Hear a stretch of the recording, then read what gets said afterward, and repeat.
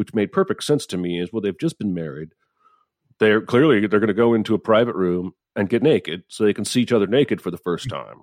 Right. Then they're going to put on other clothes and come back down, because they were wearing different clothes when they came to the reception. And it just made sense to me that this was part of this is what you do. Like, I've married you. Now let me see what you got.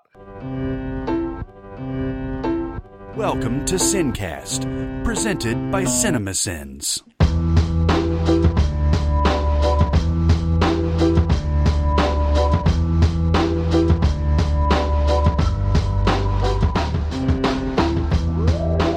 All right, everybody, welcome to the Sincast. This is Chris Atkinson from CinemaSins, joined as always by the voice of CinemaSins, Jeremy Scott. Hello. And from Music Video Sins, Barrett Sher. Yay! Ooh, he's excited. You say yay now, but we're going right into rant. What? Who's pissed off about something now? I feel like I'm taking crazy pills! I'm as mad as hell! You've never seen me very upset. You know, I had two really good guttural, like, social rants that I'm just going to leave aside for now because I don't want to get worked up about him. I'm going to rant about something that really makes me angry, and that's the Golf Channel. That's right, fucking Golf Channel. Now, there are 4 major tournaments in golf every year, and I'm not talking about those. Those are each negotiated by different networks and whatnot. But generally, the week-to-week golf tournaments are on both the Golf Channel and NBC. The Golf Channel will play the Thursday and Friday rounds, and then on Saturday and Sunday, they infuriate me together because the Golf Channel will air from like 11 to 1:30, and then NBC will take over at 2 p.m. Yeah. And there is a half an hour gap for no discernible reason whatsoever. And the biggest frustration is that NBC owns the Golf Channel.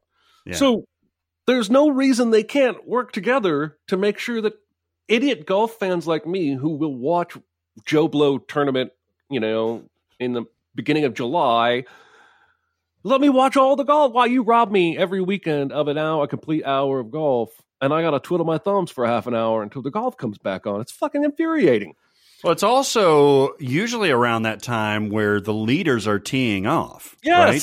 Yes. So that you end up missing the first 3 holes of the leaders. Yeah. Yeah. I don't understand why they do that either. And you watch more golf than I do, but yeah, that does annoy me. Do you guys have any idea why that would be? Like a contractual thing with the... Here's the only thing I can think of. It might be contractual because they were basically, the Golf Channel was owned by Fox, and then Comcast bought them in 2001, and then Comcast bought NBC and merged NBC with Golf Channel in like 2011. And so there may be a Comcast or Fox reason why they have to leave a window. I can't fathom what it is. The Golf Channel should be able to just play an extra 30 minutes until NBC takes over. It's the same analyst too, right? Not always. Mostly. Yes, yes. It's not like they have to do some kind of changeover on set that takes 30 minutes. I'm sure there's a listener who knows and has the answer, and I would honestly love to hear it. I don't want to be the guy who believes in conspiracies or anything, but I can't fucking figure it out, and it drives me up the wall.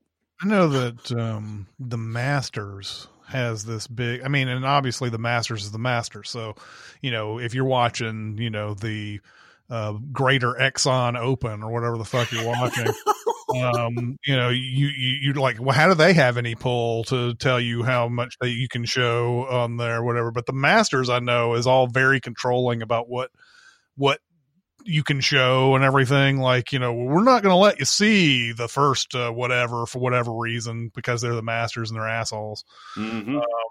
But yet they have expanded now. They have one of the best online offerings. Like, CBS plays the Masters on television, and yeah, they only get certain blocks all 4 days. But all 4 days are televised on the Masters website. It used to be you could only watch specific holes or follow pre-selected featured groups. And that's still the case, but this year they had added a new wrinkle, which was awesome, where you could select your favorite players or the players you wanted to watch. Oh. And it created this red zone type effect where it was constantly, here's Jordan Spieth's last shot. Oh, here's Justin Thomas's last shot. Here's Tiger Woods' last shot. And it was awesome. When they switched over to the television coverage, I was like, wait, I want to go back to the red zone thing. Yeah. But yeah, I just don't understand in this day and age why you got what are you using that 30 minutes for? I'll watch. I can't be the only one. Maybe it's some like rich person like sex cult thing that they all have to get together. They suspend play. They get in a giant circle, drop trowel, and start whacking. And into a hole. You know, the first wedding that I ever went to, I was 7, and the wait after the wedding in the reception hall was interminable. Yeah. And I now know they were taking all the wedding pictures, but I didn't know that as a 7-year-old. And so the reason I concocted, which made perfect sense to me, is, well, they've just been married. They're going to go into a private room and get naked so they can see each other naked for the first time. Right. Then they're going to put on other clothes and come back down because they were wearing different clothes when they came to the reception. And it just made sense to me that this was part of this is what you do. Like, I've married you. Now let me see what you got. And we'll go have some cake. I think that should be a tradition. I agree. Probably get married all over again. I saw her naked. Isn't that awesome? Hey, all right, everybody, clear out. It's going down. The ceremonial look at your partner naked part of the wedding. You're just looking. You're not doing anything. You're just staring. Like, okay. I see what you did there. Okay, right. I like what you did with the now I know manscaping. Later tonight, we're going to get into this. Yeah, this is just the preview. That's correct. Wow, I like how that rant ended up serpentining around. There you go. Yeah. I have been watching a ton of Jackie Chan movies. Last couple of days. We were doing it for Parade. We're doing a list of Jackie Chan movies and everything, and I'm looking at what general consensus are the best ones and everything. I don't have these on Blu-ray. It's amazing that I don't have them on Blu-ray, right? Because I have so many. But so I'm going to these streaming services to find them. So stuff like Project A and Wheels on Meals and what was the other one that I did? There was one I just could not watch. It was just because it was just there's some bad ones, especially in the 70s. There's some bad ones. Yeah, you only get the choice of the English dubs. Now I know for most common like casual movie fans, having the English dub is great because you don't have to read the subtitles and all that. Me, as someone who likes to hear the original language and have become very used to subtitles and doesn't bother me anymore, I would much rather hear the language that they're talking because these English dubs they're the worst. These are the people who just got off the bus in Hollywood and they said, "Hey, do you want a job? How about dubbing this Jackie Chan movie?" And they're like, "Yeah, man, anything for Hollywood." So they get on there and like the one, what is it? It's the Project A one. No, it's not Project A. It's Wheels on Meals. Jackie Chan sounds like the white voice that Lakeith Stanfield is doing, that David Cross is doing for Lakeith Stanfield for Jackie Chan, because he comes in and he talks like this and he's like, "Hey guys, how's it going?" And all that, and you hear this all the way through the movie, it gets to the point of being irritating and distracting watching it because the sound on these movies are just way off. Yeah.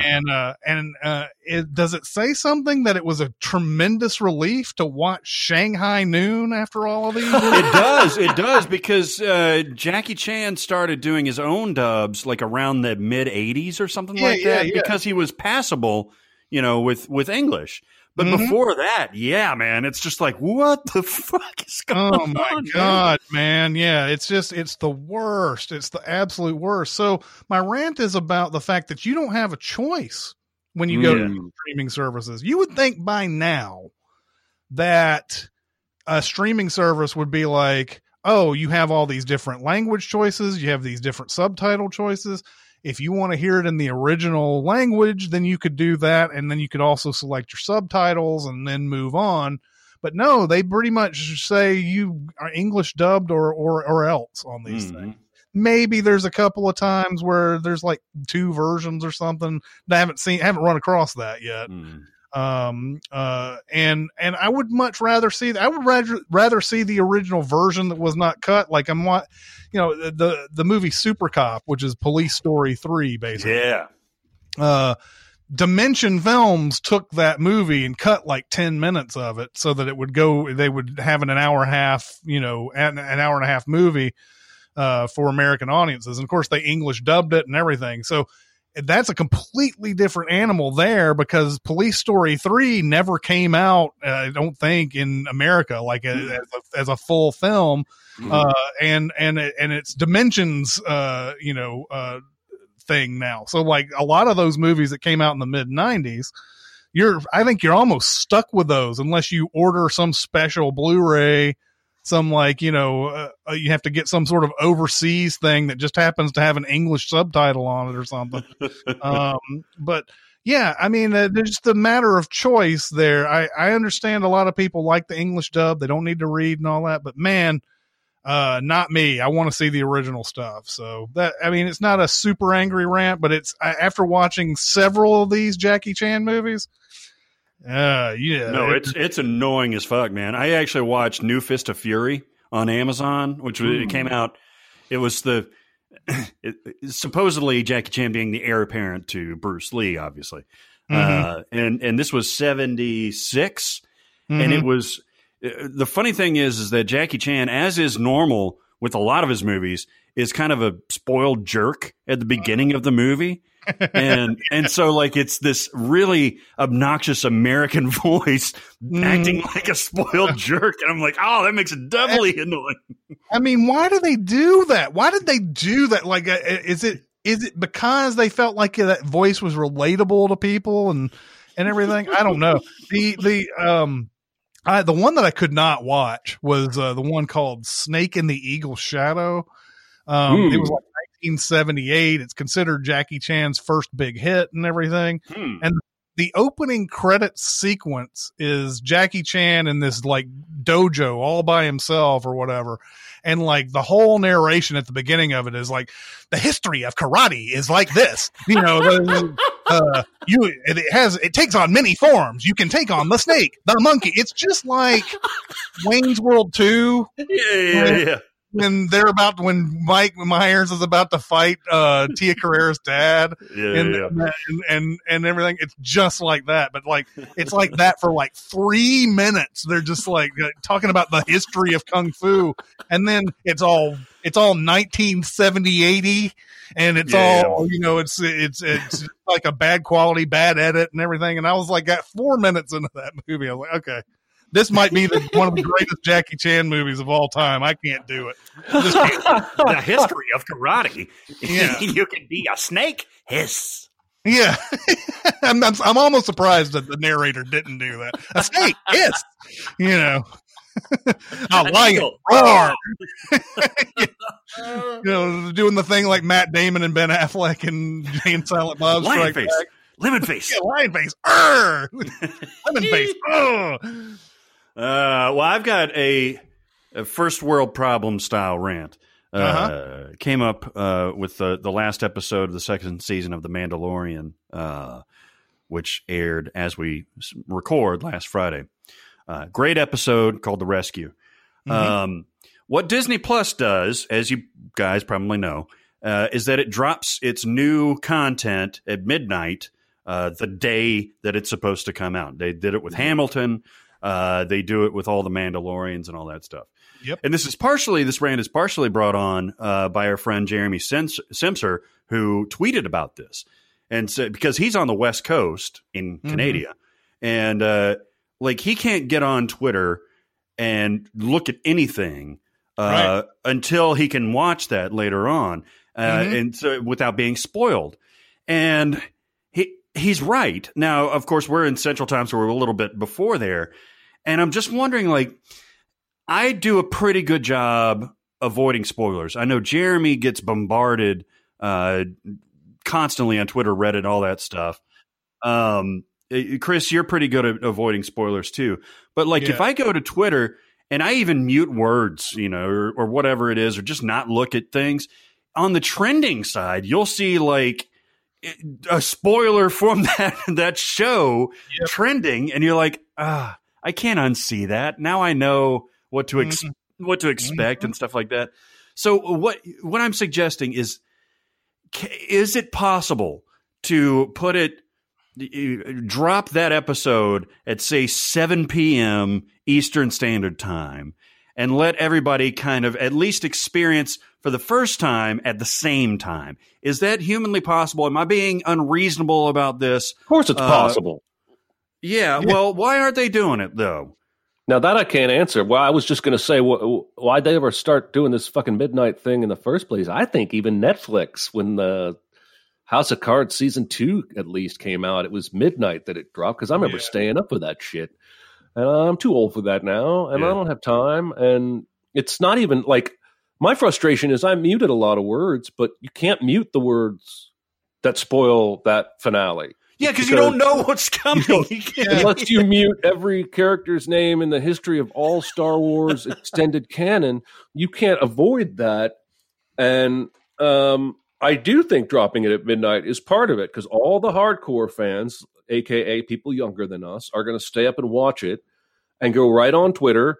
And by morning, it'll be trending when us old people get up.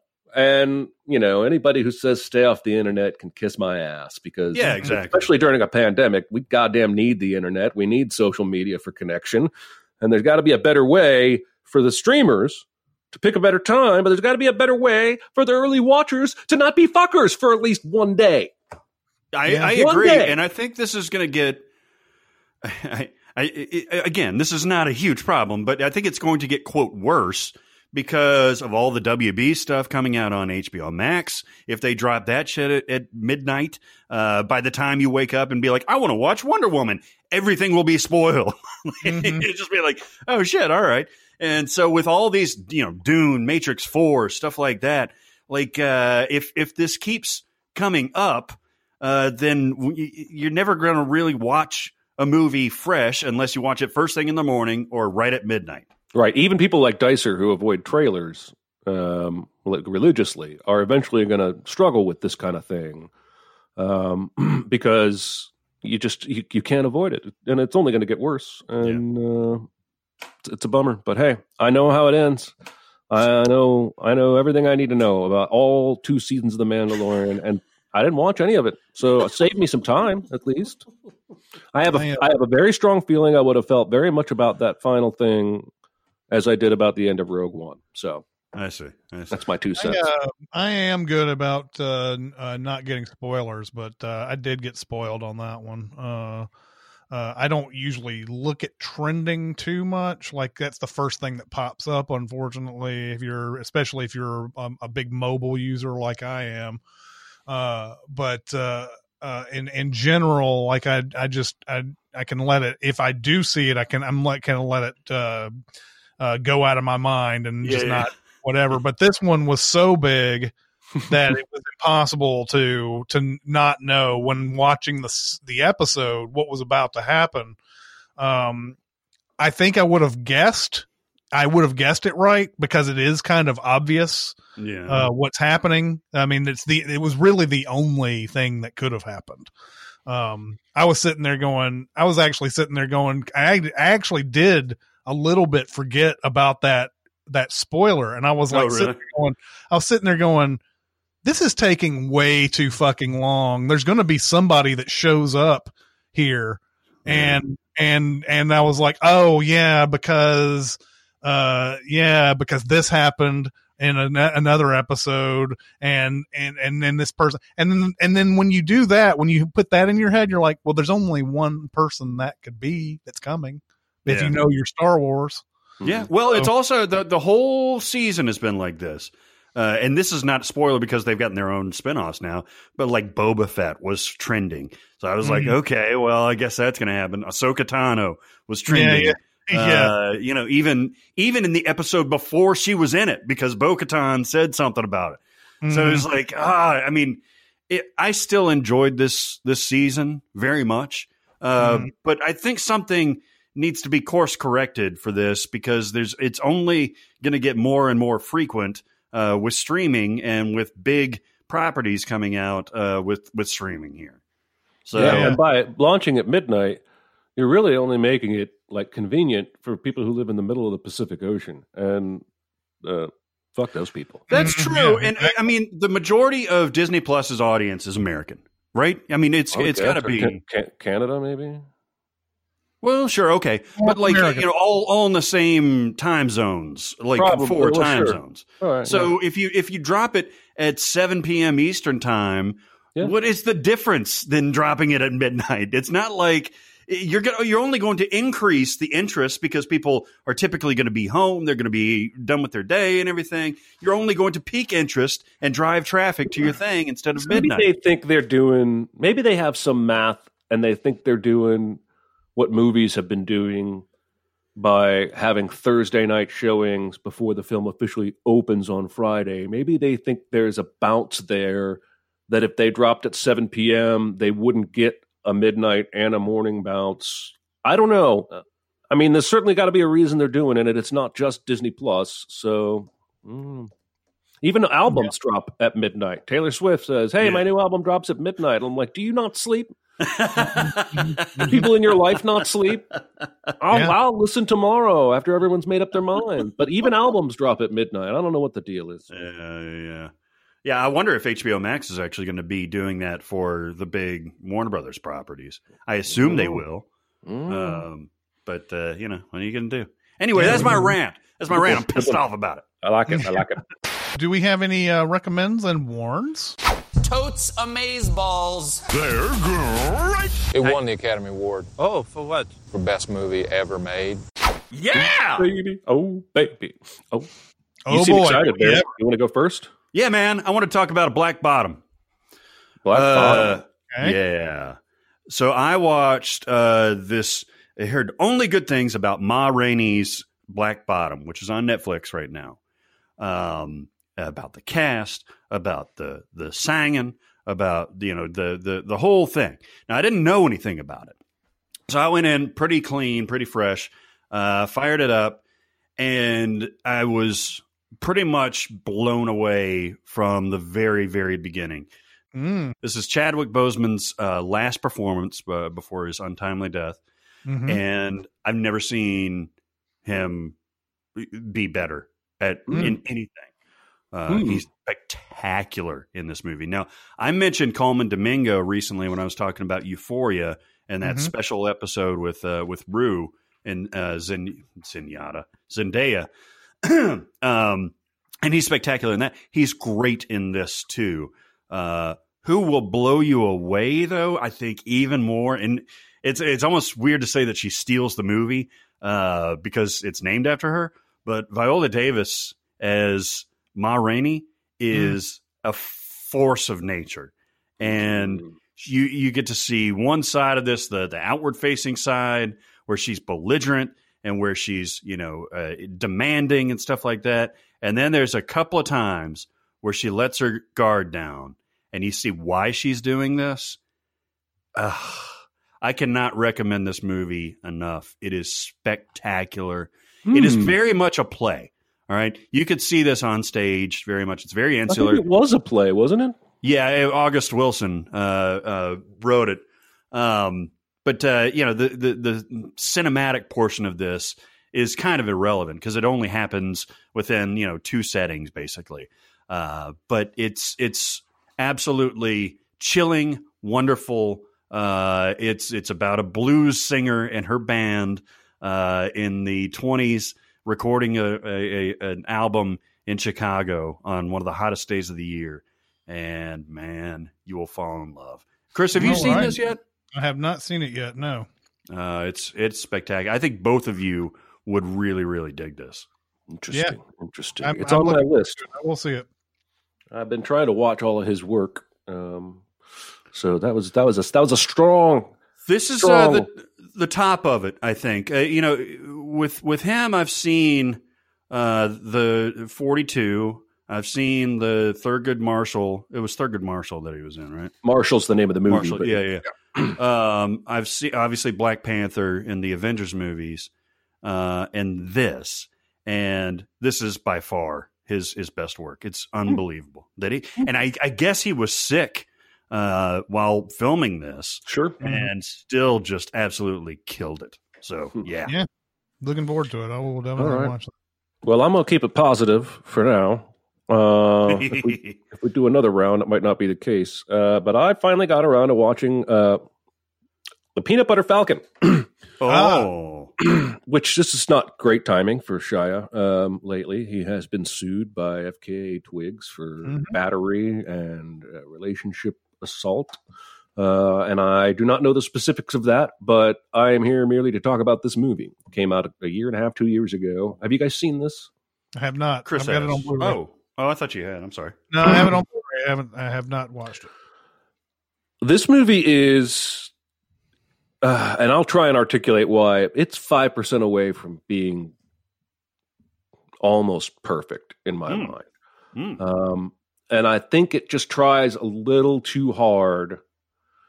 But the basic premise here is two people come together. One is a man with Down syndrome who's 22 years old and wants to be a wrestler, runs away from the retirement center where he's being taken care of.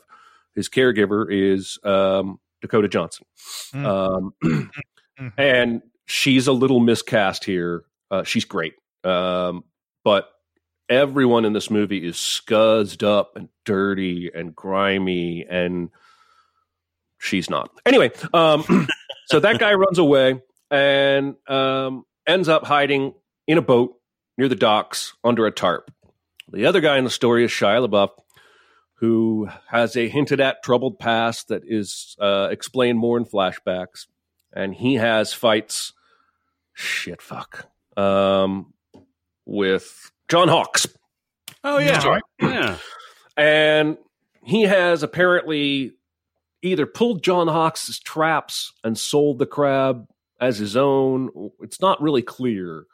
But Hawkes is mad at him, and they have a fight. He beats the shit out of him and goes away. And so Shia gets up and walks over to this giant pile of all of John Hawkes' crab fishing equipment and sets it on fire. And they chase him. He gets in the boat that happens to have the eventual Peanut Butter Falcon. Zach is his name, the man with Down syndrome, and evades the bad guys. He's the bad guy because he set the fire, but evades them and then discovers he's got a stowaway. Basically, it's a very Huck Finn kind of movie. It unfortunately mentions Mark Twain a couple of different times, trying to beat you over the head with the fact that it's a Mark Twain kind of a story. Because now that the cops are after Shia for burning the fire, because the fire eventually engulfed the whole docks, and the non-cop authorities are after Zach because he's escaped from this facility and he needs care, they build a raft and they go down the waterway, down the river. And it's very, very Huck Finn as they're trying to escape the cops, and John Hawkes is after him. And then Dakota Johnson catches up to him. The actor, Zach, it looks like Zach Gottsagen, who plays the man with Down syndrome, has Down syndrome in real life. He does an amazing job. Shia is outstanding in this movie. Yeah. He's very gruff. He wants nothing to do with this guy. But by the time Dakota Johnson shows up and tries to help Zach put on his shirt, Shia's defensive. And why are you doing that? He can do that. Stop making him feel like he's lesser than you. And he can put on his own shirt. And they end up becoming a bit of a weird family on the road as the three of them go down the river, trying to find this wrestling school. And there's a great moment here with Thomas Hayden Church playing this washed up former wrestler. And another thing I'll mention is there are flashbacks that show that Shia had a brother, and there's lots of it's always dialogue free, but it's John Barenthal. And it's them sitting on the dock in the rain laughing, and Barenthal's always wearing this red hat. Is it Joe Bernthal, or is it another person? Oh, it is Bernthal. I always said Barenthal. It's John Bernthal. Yeah. Anyway, and there was a tragic car accident when Shia was driving drunk, and his older brother, played by John Bernthal, died. And he didn't cut him in half with a. Yeah, I never realized how hard it was to accidentally. Bruce Dern is in this movie. Jesus. I just think it's very, very enjoyable, and it just tries a little too hard to be the fairy tale it could have been if it had just let itself be. And the other knock for me at the end is Shia faces no repercussions for burning down an entire dock. I mean, he gets hit over the head and ends up in the hospital, but the movie ends with them just going down the river to be a family of 3 people living in the wild, and he never goes to jail. He's never arrested. You could say, I mean, John Hawkes hits him over the head, which puts him in the hospital, but I mean, the dude set fire to all the guy's equipment after stealing his crab. Like, Shia is a bad person in this movie. And befriending the Down syndrome guy cannot wash away all of that ill. But it comes so close to landing what it's going for. I really recommend it still. I really enjoy. I actually watched it a second time when it came on again a couple days afterwards, and enjoyed it even more. So there you go. I didn't realize that cast was so vast. I didn't either. I wasn't expecting anyone with Shia. And it's got a great cast. One that another one that I need to watch. There is a character named Rat Boy, played by someone Barrett may recognize. This has to be a musician because he has a single word name, Yellow Wolf. Yeah, he's got a bunch of tattoos. Is that like a rapper? Yeah, he is. Well, no, he's like a what was the Lil Peep? That line between SoundCloud rap and like alternative music. Okay, is where that is. Well, he's in the movie as a guy named Rat Boy. He's John Hawkes' henchman. I see. Right. I love watching me some Dakota Johnson in really anything except. She's great. I really feel a little too mean by saying she was miscast. Anyway, there you go. I'm going to Warn, a movie that I think quite a few people have seen. The Dead Don't Die. Have you seen this, Barrett? I have. Is this the Jarmusch one? Yeah. Jim Jarmusch. I watched 15 minutes and bailed. That's typical for me and Jarmusch. Mm-hmm. Yeah. The first 15 minutes are the best part. I was sufficiently hooked into it to watch the whole thing, but it's not great. I think what Jarmusch is doing here, it's a zombie movie. I think what he's trying to do is he's trying to not only make a zombie movie parody, but maybe almost a Hollywood parody in the same way. Like it's weird. There's a different level to it. And I'm not saying different level as in it makes it so good to know this different level, but, there's a scene in this where 2 people get killed at a diner. Mm-hmm. And everybody who goes into that diner and sees the 2 dead people come out and say, "What was that? A wild animal? Several wild animals?" Oh my God. And so Adam Driver does it. I think first maybe Bill Murray does it. Yeah, then Bill Murray does it first, yeah. Then Adam Driver does it, and then Chloe Sevigny comes in and she does it. And it's one of those things because that is an exhaustive eye-rolling trope in every zombie, any kind of creature feature movie, is someone saying must be some sort of wild animal, even though we all know that no wild animal is going to come into some fucking diner and start ripping people up. And so that's probably one of the funniest parts of that movie is that everybody coming out and saying that. there is a self-awareness to it that I don't think he goes far enough on if he's going to take this route. There's a point where the Sturgill Simpson song is playing and it is "The Dead Don't Die." Mm-hmm. And there's a point where Bill Murray says something about it. They're in the car and Adam Driver was like, it's like, yeah, it's Sturgill Simpson. And he's like, it's the theme song. And, and he's like, and Bill Murray's like, the theme song. I don't even know if he even says that. Adam Driver just says it's the theme song. And that's just sort of how it ends. And you're just like, oh, it's okay. It's this type of thing. Yeah. But that happens early on. And then towards the end, there's a part where Adam Driver goes, oh, well, this is good. This happens and we're going to make our final stand. We're going to die in this. And Bill Murray's like, how did you know that? Because I got the script. Yeah. And Bill Murray's like, I didn't get a script. He's like, do you know how much I've done for this guy? And it's that type of thing. There's that, but that's like two isolated incidents. It's like Jarmusch is trying to be self-aware, but at the same time, it's not enough for it to be consistent throughout the movie. Like it's off-putting almost when this type of stuff happens. But there's a lot of just really amusing and quirky shit in this movie. Mm-hmm. Selena Gomez shows up with a couple of guys from the big city, quote unquote. And there's a point where they all start turning and Adam Driver has to kill them all. And of course the one, he's cutting off their heads. You have to kill the head is another weird, thing that they keep saying. You have to kill the head. This is spoilery, but it's funny. It's just funny that he goes into their motel and kills all these people, including the Selena Gomez zombie. And you're just like, that he's going to come out holding Selena Gomez's head.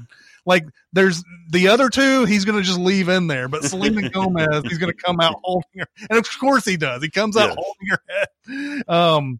It's just got a lot, and the dialogue is real stilted, but on purpose. Mm-hmm. I do think Jarmusch is trying for something here where it's like a different kind of parody. But it doesn't all the way work. And that's why it's a Wreck of Warren. But it's got so many little touches in it that's worth watching the movie for. What is the thing that he keeps saying? It's Adam Driver or Bill Murray.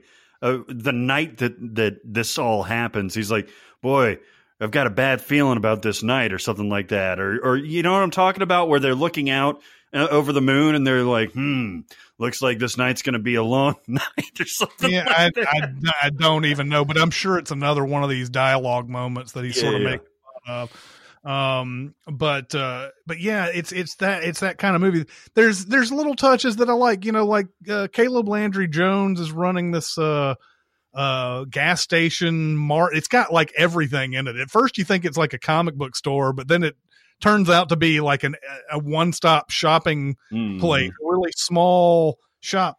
But the RZA's in it, and he comes by and he's got a delivery service called Woo PS. Yeah.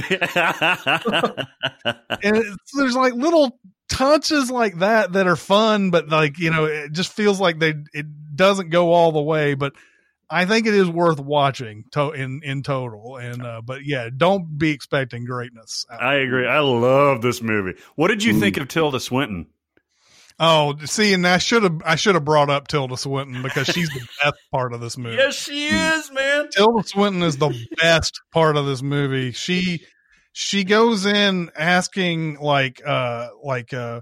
she goes in, she has all this real expositional knowledge, and she asks, is it Chloe Sevigny? She asked, are you dating the handsome cop, which is Adam Driver or whatever? She goes, no, we're not. And it was like, and then she gets all this information, and Chloe Sevigny's like, why did you need that? And he's like, oh, I'm just building up a whole bunch of information about the town that I need to know later or something like that. And so she knows all these different things. So like when she shows up later, she's like, well, I know you can do this and that because this person is this and that. And like, it's like, and you're like, well, how would she know that? Well, because she asks everybody all these questions. That's right. No, I found this movie tremendously entertaining. I know I'm a Jarmusch apologist. But man, it just hit me in the tickle spots. Yeah. Yeah. I mean, no, I understand it completely because there are very amusing moments. There's enough, like I said, there's enough in here. There's enough of a stack of amusing moments to say, go watch this movie. But there's enough dumb stuff in here too, where you're just like, yeah. Like the other thing that he does with that movie is he makes, you know, how a lot of times zombie movies are a big symbol for something else going on. You know, the classic interpretation of Dawn of the Dead is zombies as consumerism, because they set the whole thing at a mall, and it's, you know, talking about how humans are basically slaves to consumerism and all this other stuff. In this one, they puts it right in the text as a joke, basically, where people are always going, coffee, iPhone, you know. I want to watch this again. Fucking Tom Waits. That was at the beginning. Tom Waits is great in Hermit Bob. He starts shooting at Bill Murray, and Bill Murray's like, Hermit Bob. Now stop that. Yeah. It's so good. I love it. Yeah, you know, and just seeing Barrett's giddiness over it makes me realize that maybe I'll watch it again at some point. But, I tell you what, Aaron Dicer fucking hates this movie. Yeah. Oh my God. I think if you are familiar with zombie movie tropes and you've seen a lot of zombie movies, this movie does a lot of things that skewer it in a way that's different from, say, a Shaun of the Dead or something like that. Yeah.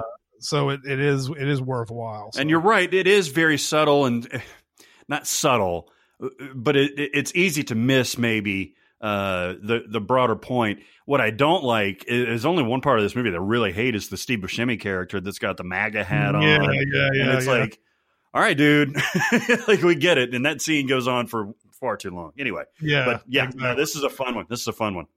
All right, everybody, it's time to talk about Mubi. Ooh, nice. There was a movie that came on, I don't know, it was about a week or so ago it came onto the service. It's called Eureka. It's from Japan. It's 3.5 hours long. And it is about these people who get on a bus, and there is a shooter on this bus. We see the beginning of where everybody's like first getting on the bus, and it cuts immediately to the aftermath of it, where the guy is like has shot a bunch of people, and there's only like 3 people alive still on this bus. The cops have been called in, and so it's this really tense sort of like standoff type of thing. Once the 3 people who are alive, the bus driver and a young brother and sister, are saved from this bus, it is about the life that you lead after something like that happening. The bus driver is trying to make his life, he's married. He's trying to get the marriage to work and everything, but he's obviously unable to do that. He leaves for a really long time. And the 2 kids are basically catatonic, and the parents are I don't know how this works in Japan, but when we see them again, their parents have both died, and they're in that house by themselves. And when we see them, they don't ever really talk ever. In fact, they don't talk for the longest time. At some point, they throw in this, it sounds like they're tacking this on, but they throw in a serial killer subplot into this. Oh my. And because there's because the description is like a single man who is doing this and everything, this bus driver guy who is estranged from his wife and everything has become a suspect in this, or at least the cops think he might be involved, and he can't live with his brother anymore because of it. His brother's like, this is just too much going on. We can't let you stay here. He goes to the kid's house and asks them, can I stay here? And so they become this like sort of this family in this house. And then their cousin shows up and he's wanting to live there for a while. And then they all have this big family unit. I think it takes a while. This movie takes a while. And I think it's the right thing to do. 3.5 hours is the type of movie, you're going to be like, oh no, I don't know if I can sit through 3.5 hours or whatever. But like, I think a lot of times we see movies like this where people go through traumatic experience and they cut immediately to the therapy for that. Yeah.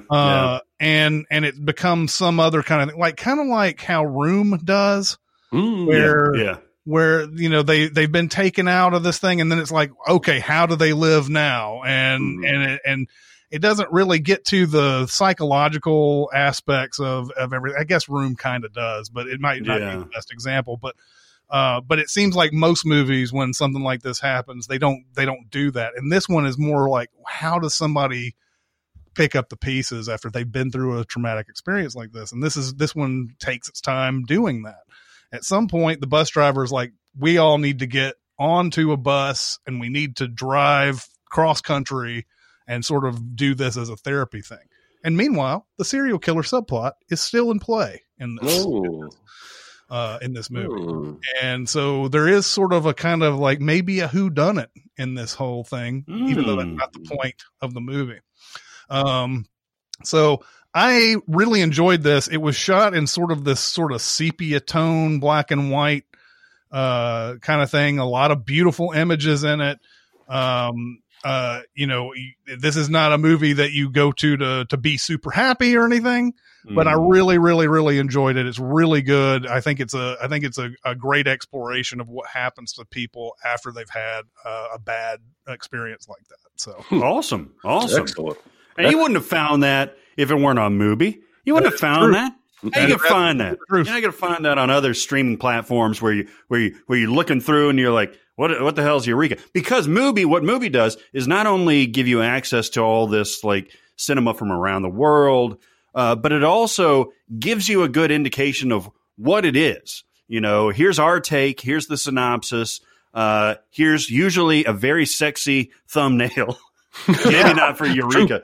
But they really spend a lot of time on the curating process of this.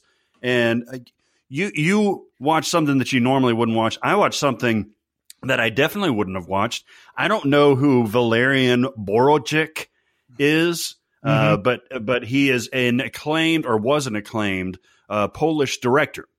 And so this French person, Bertrand Mandico, decided to do a biopic about him. Okay, biopic, but it's a short. Okay. And it's shot in black and white. Okay. And it is unlike any biopic that you've ever seen. Now, we three don't really like biopics that much. Guarantee you will never see anything like this again. So it's very weird, and I loved it. I absolutely loved it. Even though I've never seen any of his work, the director, the titular person, is born with a box on his head, okay, and with one hole, and it continues on. But you don't really get, if you go in blind like me, you don't get a sense of really what's going on because it's narrated by a woman. The woman in French is basically telling Valerian's life story, and it's cut into different things in the alphabet. And so apparently what he did was he had a very interesting relationship with his mother and his father. There's an interesting scene with his mother Anyway, it goes into basically like a coming of age thing, but very artistically. And when he gets his first camera, it's an organism. It's not like just a regular video camera. It's an organism by which he does his work. I'm trying to explain this movie. It is very difficult to explain, but it is visually arresting, and I'll tell you what it is: orally investing and arresting. The sound. A few years ago, our buddies at Modern Horror did a short film that was very, very based on sound. You guys remember that? I forget what it was called. Yeah. And I really appreciated that because horror should use more sounds other than jump scares and stuff like that. This one, you hear every crunch of a gravel as somebody walks. You hear the caress of somebody, when they're lifting up a skirt or something like that. That's a weird thing, but it does happen. Anyway, it's just very, very well done from an audio perspective and from a visual perspective. Mubi gave this to me as a gift for being a member of their service. I love it. They give you 30 movies that replace every day, and then they got this big old library on the front page that you can scroll through. They're doing a feature on Alexander Jodorowsky right now, which I'm going to dive into soon. Just go. Okay, so how do you get this? You person listening to us right now, I'll tell you how. You go to Mubi.com, MUBI.com/CinemaSins. That's CINEMASINS. So Mubi.com/CinemaSins, and you get 30 days, a full month free. Free. Full month. Go to Mubi.com/CinemaSins. Free month. I don't need to say anything more. Free month. It's awesome. You want to do another round? Let's do another round. I got another one. All right. I'm going to warn something that I'm really warning, but because of one part that I happen to find extremely cool, I put the Recca in front. You ever watch a movie that does something at the end, maybe not a twist, but does something at the end so fucking cool, you want other people to watch it, but you also know the 2 hours to get there is not worth it? Serenity? The Matthew McConaughey one? Yeah. I haven't seen it yet. Holy fuck. I'm going to spoil a movie for you because I can't not. It's too fun. This is a very bizarre movie I'd never heard of from 2019 called The Burnt Orange Heresy, which you might be tempted to think is some sort of anti-Trump documentary, and it is not. This is an art heist thriller starring Donald Sutherland, Mick Jagger, Elizabeth Debicki.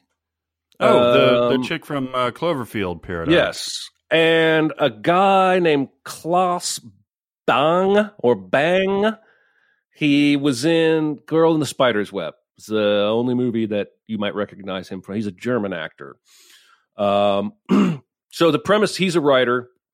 And the premise here is that Mick Jagger is this wealthy art collector. And he's a biggest fan in the world of this guy Donald Sutherland is playing, who hasn't painted in 50 years because all of his paintings burned in a bad fire. He wants to own a painting by this guy so bad he's brought him to live on his estate and given him the guest house. And he gives him total privacy in there, hoping this guy is painting masterworks that he can then buy one of or more. I guess he's grown impatient because he hires the main character, Klaus Bang. I'll just call him Bang. I'm American. Yeah, let's call him Bang. Yeah. And hires this guy and says, listen, I will let you interview this artist one-on-one. You'll get multiple times to talk to him. This is a once-in-a-lifetime. This guy is presented like an American Picasso, I guess, in terms of how valuable or esteemed his art would be. And you get that all that time with him, but I need you to steal this last painting he's working on so that I can own it. that's the basic setup. And Elizabeth Debicki pops into his life right around this time. They have a very adversarial spark of chemistry, and she goes with him on this trip. And they have sex, and they argue, but it's playful arguing. And Donald Sutherland takes a liking to her, feels very paternal about her. The guy's starting to feel conflicted about, I got to steal this painting. I don't really want to. How am I going to do this? I got to even see the painting. And finally, Donald Sutherland says, I'm going to let you see my workspace. And he opens up the guest house and he lets these two in. And he's talking about, every day I come in here and I put a new canvas on this easel and I paint a new painting. And here they all are, and they're all blank canvases. And dude has been painting without paint and just visualizes what he's painting. And then on the back writes the name of what he has pantomime painted. There's a little suggestion he may be losing his mind, but also I think it's mostly saying he's realized that the beauty of art transcends the physical form. So he's even standing here with a blank palette pretending to paint, and Elizabeth Debicki's behind him, and she plays along. She's like, I think you need a little bit more blue. And he's like, I was thinking the same thing. His masterpiece, his most favored painting, the one he's most proud of that doesn't have anything on it, is called The Burnt Orange Heresy. Mm-hmm. Hence, the movie getting its title. I could do a right turn here and talk about movies whose titles only make sense after you've seen the film, but do nothing to actually draw you in the first place. Like The Burnt Orange Heresy. Or Never, Rarely, Sometimes, Always. A fantastic film with a terrible title that once you see it, you understand why they chose that title, but it's still a bad title. Anyway, so now Mr. Bang he's incensed. There's no painting for him to steal. And he's on the hook. They start to walk back to where they're staying, and he says, oh, I forgot my wallet, or whatever the fuck. It's a dumb excuse. This movie thinks it's Hitchcock, but it's not. She's like, oh, I think that's very suspicious, but I'm going to go ahead and go on without you. And he goes back and sets fire to the entire painting workshop, takes one palette out, the Burnt Orange Heresy, burns the whole fucker to the ground. We find out later Donald Sutherland dies. I can't remember if he walked into that fire to save it or had a heart attack. That's how inconsequential it is that he's dead. Mm-hmm. And so dude is like to Elizabeth Debicki, we got to go. We got to go back home. It's like a 3-hour drive. We got to go back home tonight. She's like, tonight? He's like, yeah, I got to write this stuff. We just had this great interview. I got to write this book right now. So she's like, okay. They go back to his apartment. And she's like, are you going to come to bed? He's like, no, I got to write now. I got to write right now. It's got this great content for my book. So she lays down in bed, and he goes into the other room without locking it or even closing the door and begins to paint what he will pass off as the Burnt Orange Heresy painting that Donald Sutherland painted before he died. Paints this mush of colors that doesn't look all that awesome, but the movie acts like it's awesome. Goes to shower without locking or closing that door, and Elizabeth Debicki wakes up and walks into that room and sees it. And reads on the back and realizes what he's done. She even puts her finger up and touches it and walks into the other room and confronts him. What is this? With wet paint on her fingertip. I can't believe what you've done. They have this big confrontation. He fucking kills her right there. What? And here's the ending. They're at the art show, which is also the revealing his book publishing show. So he's written this book, interviewing the now dead artist, and they're unveiling the final painting, the Burnt Orange Heresy, that Mick Jagger now owns. And they're standing there, and he's listening to all this praise about the book, and he's kind of stunned because, of course, he's a murderer now.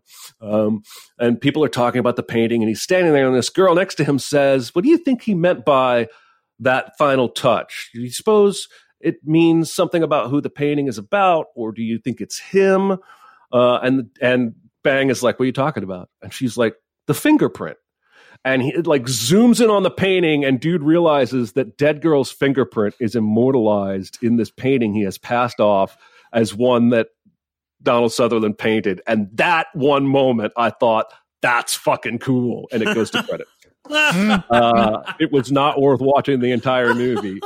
But when she touches the painting to see the wet paint to prove to herself that it wasn't Donald Sutherland who painted it, you don't think about that. And you don't think about her leaving a fingerprint behind. And so it was a very cool whammy for me at the very end. But I can't recommend you watch the whole movie unless, given everything I've said, you still want to. Is she... Mm-hmm. I'm in. She's not shy about that. She does it quite a bit. Quite Really? a few movies. Yep. That sounds like a movie that's all first act. Like all of it is first act. Like you could have had Donald Sutherland doing all this stuff. They could have discovered that he didn't really paint the stuff. They could have had the house burning. They could have had a dude trying to make the painting himself, killing Elizabeth Debicki, and then doing the art show, and then him trying to get away with it. Somebody who's just a little bit too nosy. Like, what is that fingerprint? See, what is it? I think you're right. Hitchcock would that fingerprint would have been the jumping off point for a greater thriller. Like you're saying, somebody nosy enough to dive into it. That's a good point. It is kind of an all first act kind of a movie. It reminds me of, have you ever seen the movie Proof? Yes, with Gwyneth Paltrow. Yeah, Gwyneth Paltrow, Anthony Hopkins, and there's that whole thing where they're trying to figure out this math proof all the way through the movie, and then Gwyneth Paltrow solves it, and she's excited, and so does he. He's excited. He's figured it out. And you find out that his proof is all about like the winter months are colder as it gets closer to, it's a complete, jumble and not something that, a person of sound mind would write. Mm-hmm. And by the end of it and everything kind of reminds me of that. Yeah. Not painting and like, I believe paint is in our heads. Our paintings are, bullshit. Mick Jagger, eh? How was Captain Mick in this one?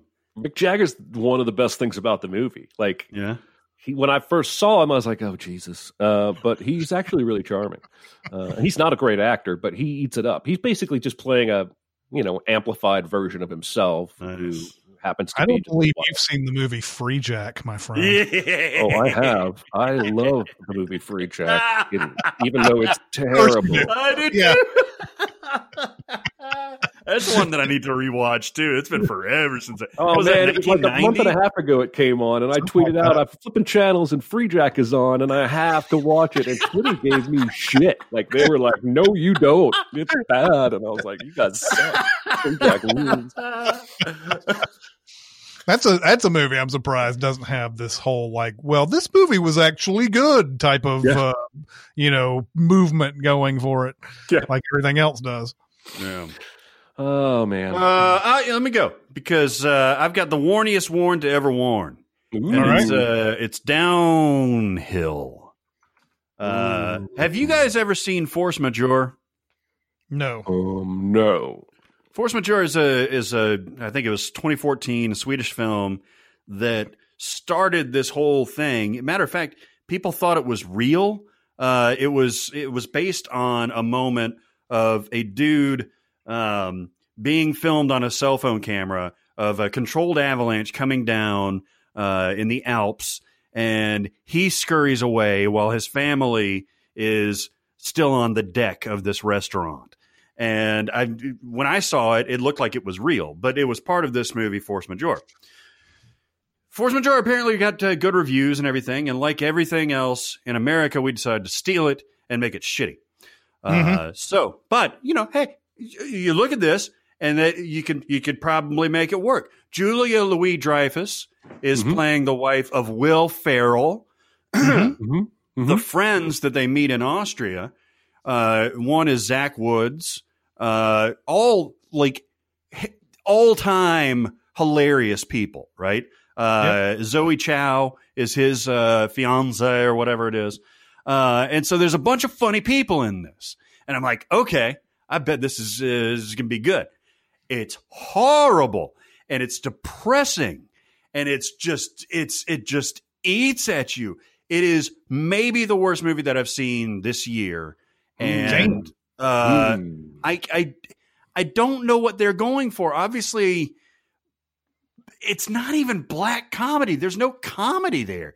Julia Louis-Dreyfus kind of cheats on Will Ferrell. Will Ferrell kind of cheats on her. and he realizes he's a sack of shit, and she calls him a sack of shit, and everybody's uncomfortable, and everybody's like moody and depressed. And it's my favorite scene was when she forced her kids to come in with the other adults in the room and relive the balcony scene and force the kids to say out loud, "Dad left us." Yes. That was a necessary portion of her argument, was to put the kids through that. I hated this movie. I hate it so much. I don't think I hated it as much as you. I did think I was just about to discover some kind of gem, with those two actors, and I've never heard anybody talk about this movie much. I'm going to check it out. And yeah, it is dour and depressing. It's like they are trying to wring humor from completely humorless situations. Yeah, and it's literally that one. Well, they try to build it up to where they're an unhappy couple, and this is what's going to bring them back together, and they're going to therapy and stuff like that, and they're all skiing, and she kind of likes to ski, but then she doesn't want to ski, and he does like skiing, and he's kind of forcing his kids to ski, and it's like nobody even fucking cracks a smile in this movie. It's just awful. Oh, yeah, I didn't like it. It's got a 4.8 on the IMDb, so you are in good company with the rating I see. So you haven't seen it, Chris, have you? I have not. I think I remember this movie. When was this released? Was it this year? It was this year, which is ridiculous. But was it like early in the year, or was it recently? It was February, so it was a theatrical release. I do remember there being some talk about this movie when it was coming out, and I remember it not having very good reviews. And so I was, and the way it was described, I was like, that doesn't sound like something Julia Louis-Dreyfus or Will Ferrell would be in. But I get the sense that, especially Will Ferrell, man, that guy is always looking for something completely, totally different to do. Yeah, you got to respect it. And it's not like he can't do dramatic turns like Stranger Than Fiction, Everything Must Go, and stuff like that. Yeah. But this is not even drama. Like, you don't even buy the marital drama.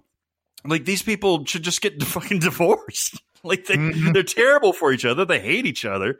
And you just have to watch it for an hour and a half, and it's depressing.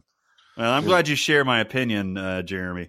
Well, I was gonna warn that movie, and you stole that from me. Sorry, but I have another movie with a similar title. I will warn in the future. I'll get you back. Interesting. All right, everybody, it's time to talk about BetterHelp. BetterHelp is my jam. It's my jam.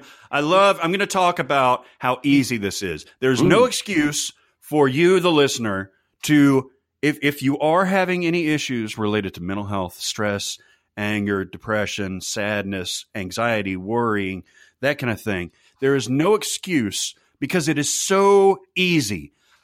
Everything in your own personal counseling room, which you access through your regular interwebs on any device. I use my laptop, that kind of thing. You go to your counseling room after you've been matched, and you can communicate with your counselor. Just did this yesterday. You can schedule sessions. Yesterday a family situation came up, so I had to cancel my appointment yesterday.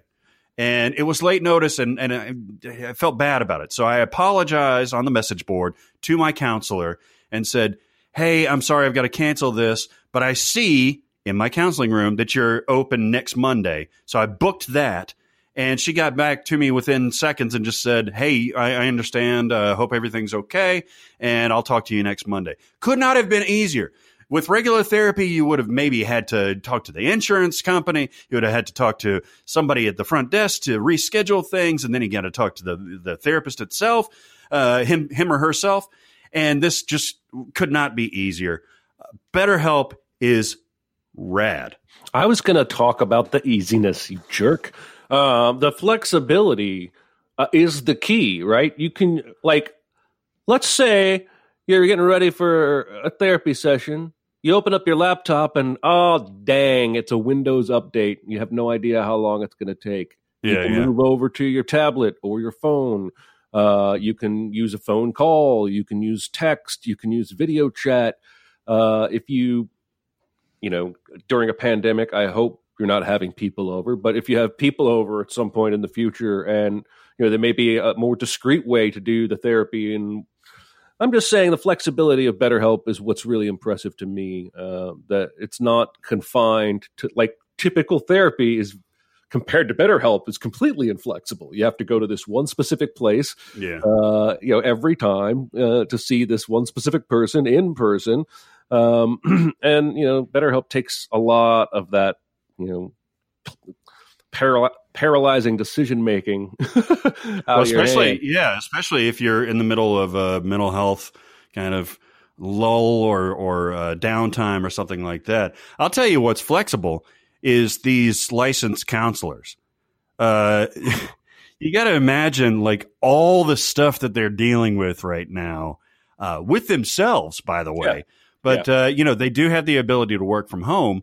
But they're dealing with all different sorts of mental health issues, and you've got one person on FaceTime on a phone or something like that that's probably like whirling around and that kind of thing, and you got to talk to them, and then you've got a text thing coming up, and you got to type all that, and then you got all this stuff. So these counselors have been fantastic. You can also switch counselors with no issue whatsoever. Your previous sessions will be transferred to them, so they are well informed. I'm telling you, I should say us. We have all researched the options around traditional therapy and video therapy or teletherapy, and this checks all the boxes. Trust me. So go to BetterHelp.com/Sincast, and you get 10% off your first month. Use that month wisely. It is your launching pad off to a good experience, a healthy experience. Just heard from one of our listeners recently and said after months of procrastinating, they signed up. And I tell you, nothing makes me happier than getting messages like that. So if you feel like you need it, go to BetterHelp.com/Sincast. Don't wait. Do it now. What you got, Chris? You got another one? Yeah. I've got several others. I just don't know which one to pick, but I'll end up on this one. Never Surrender, a Galaxy Quest documentary. I'm going to recommend it.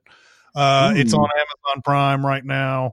I don't know. It's hard to make documentaries really suck, right? Like it seems like if it's an interesting topic, I don't know what makes a good documentary anymore. Like it's transcendent anymore. Like, if it's a good topic, something that you're really interested in, I mean, you typically are going to like this, but, I believe the main, producing outfit here is Screen Junkies. And Dan Murrell is on, is a consulting producer on this documentary. That was interesting. Good for him. I did not know that going in. Oh, really? I had no idea. As I just heard that there was a documentary about the making of this movie, and I was like, yeah, I got to watch that because I love me some Galaxy Quest. I think everybody else does too. Mm-hmm. I love hearing about movies like this that didn't do anything at the box office that became huge hits later. And Galaxy Quest, I'm still looking for the actual, I mean, maybe Jeremy knows. It seems like to me, when we were Hollywood 27, Galaxy Quest did not play. It had a sneak preview, but it did not play there. We did not have it. And I always assumed that was because DreamWorks asked for too much money on the opening weekend. But I didn't hear I haven't read or heard anything about that sort of rollout for this movie. What I was told directly by the district manager was that Regal wasn't playing that movie at all because DreamWorks had asked for too much, and we called their bluff. Right. That and Rush Hour 2, I think. Which they would later do Rush Hour 2. And a friend of mine who worked at Carmike at the time was like, geez, you just gave us a whole bunch of business that we wouldn't have known like that. Because that Rush Hour 2 made like $67 million on the opening weekend. Jesus Christ. Yeah, but I believe that's that was one of those movies. But then I started seeing it with stuff like The Ninth Gate and stuff like that. I'm like, why are we like not? Why do we not have The Ninth Gate? Is it because we have 27 theaters for fuck's sake? Yeah, but like, Galaxy Quest. There's a lot of. I love the whole casting process that they're going through. They got almost everybody back to do interviews on this. Really? Weaver's on here to do interviews. Tim Allen, the director Dean Parisot is on here.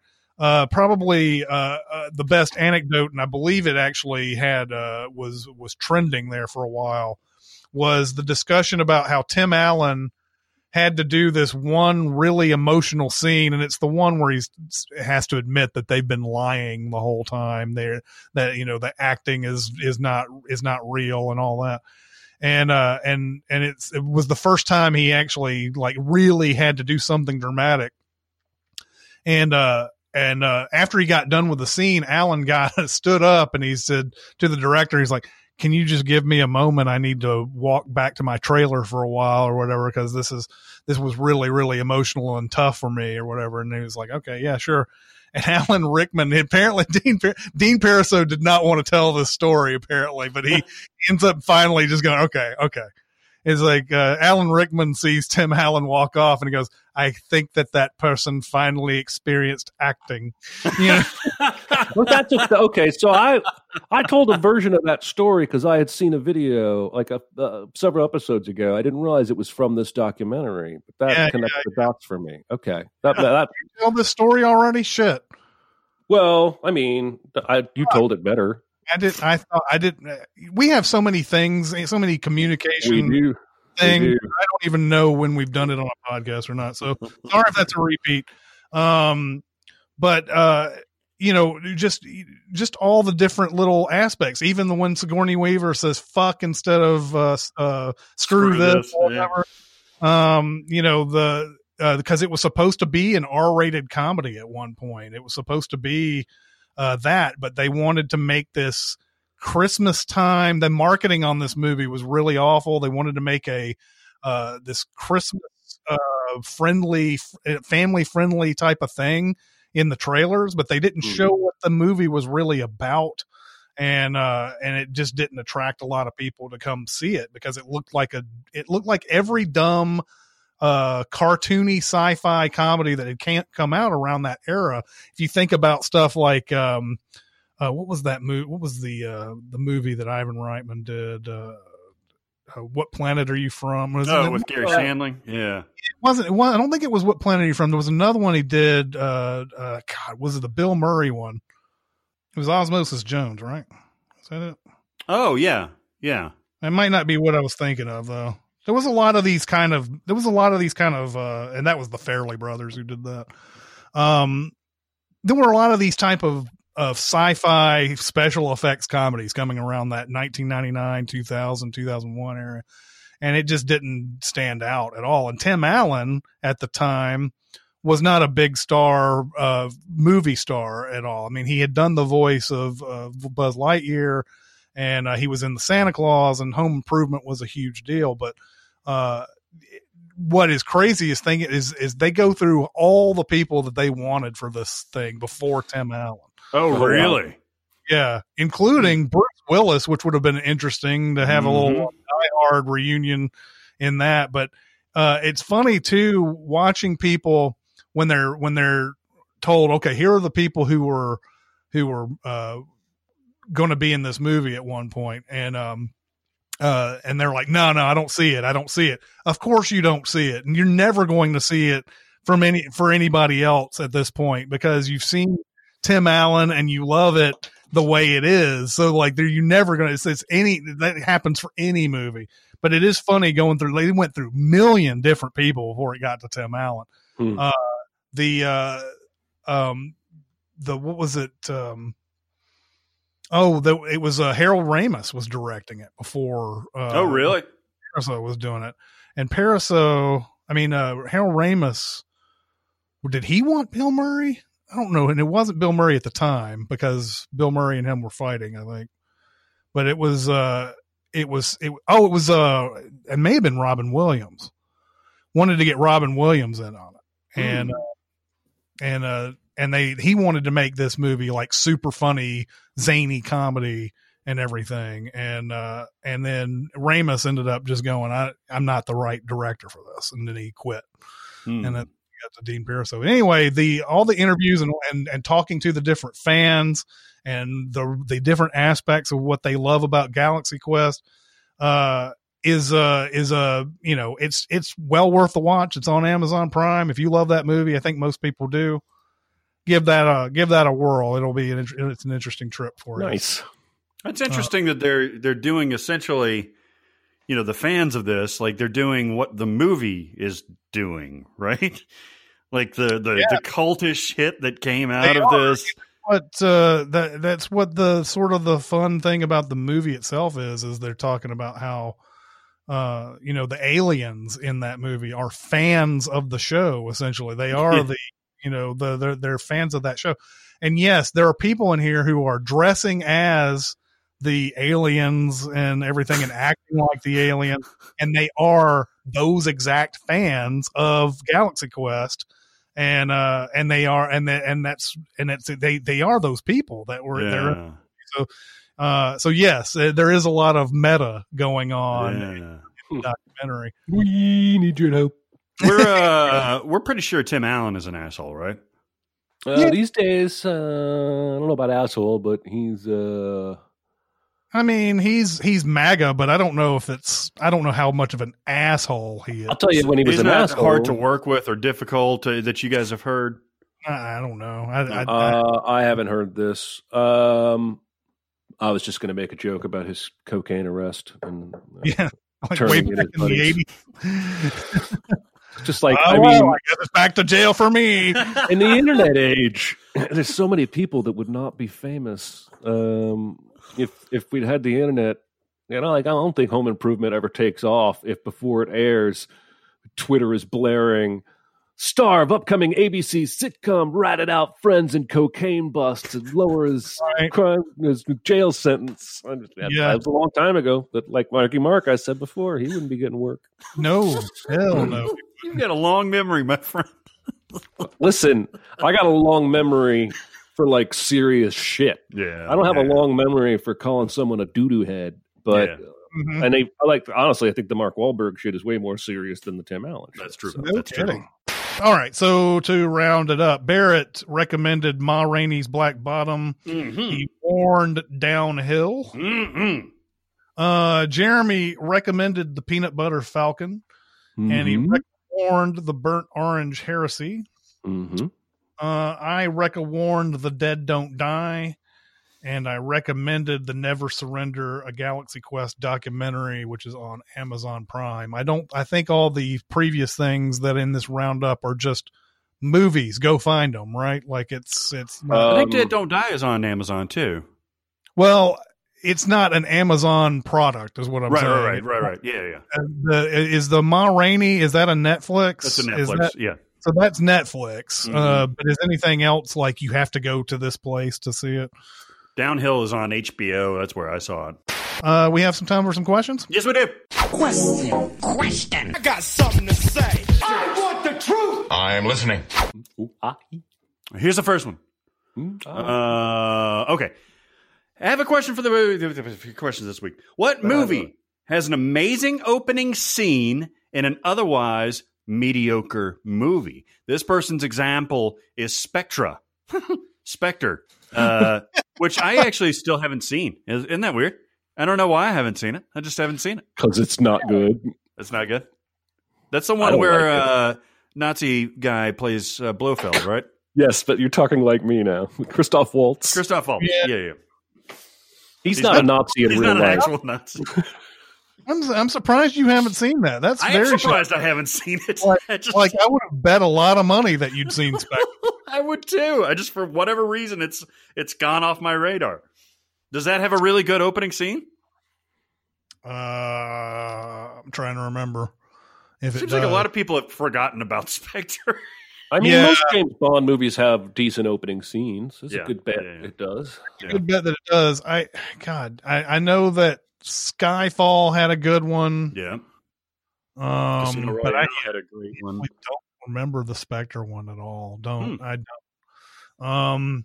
To answer the question, I know everybody in the world loves Drive, but I feel like the opening scene of Drive is way better than the entire movie that comes after it. That opening scene is so good. That opening scene, it just rules. And weirdly, Baby Driver would fit under that same. That's mine.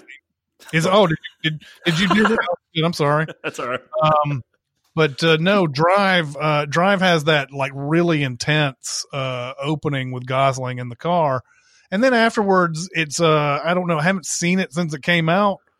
I just remember just being let down by the rest of the movie afterwards. There's some good stuff in it, but it ain't nothing compared to that opening scene. That's another one I still haven't seen. I haven't seen Drive. You're gonna love Drive, I predict. Really? Yeah, I think. It's a Nicholas Winding Refn movie. And I wrote a couple others up. I had said a couple episodes earlier about Up. We had another question, and I was like, I'll tell you because you brought something up about this, and I was like, I think Up honestly fits under this. Like, it's strange. I remember when Up came out, I remember going, man, that movie's great, and really, it's that opening sequence. Like everything else after that is kind of annoying. Yeah. Yep. I do remember feeling like the movie like tricked me because it opens with this scene that has so much heart and depth of humanity, and then like it really is a zany fucking fantasy adventure with the super tall colored rainbow birds and balloons taking you to South America, and the dude with the blimp and the dog that talk, and it just goes in terms of emotionality, it goes off the rails completely. So I totally get what you're talking about. Yeah. And then I also wrote down Snake Eyes, which has that opening 20-minute scene at the beginning. That's really, it's got like 100 different fucking cuts in it, but it looks like one continuous shot as Nicolas Cage walks around the casino and everything, and the boxing ring and everything like that.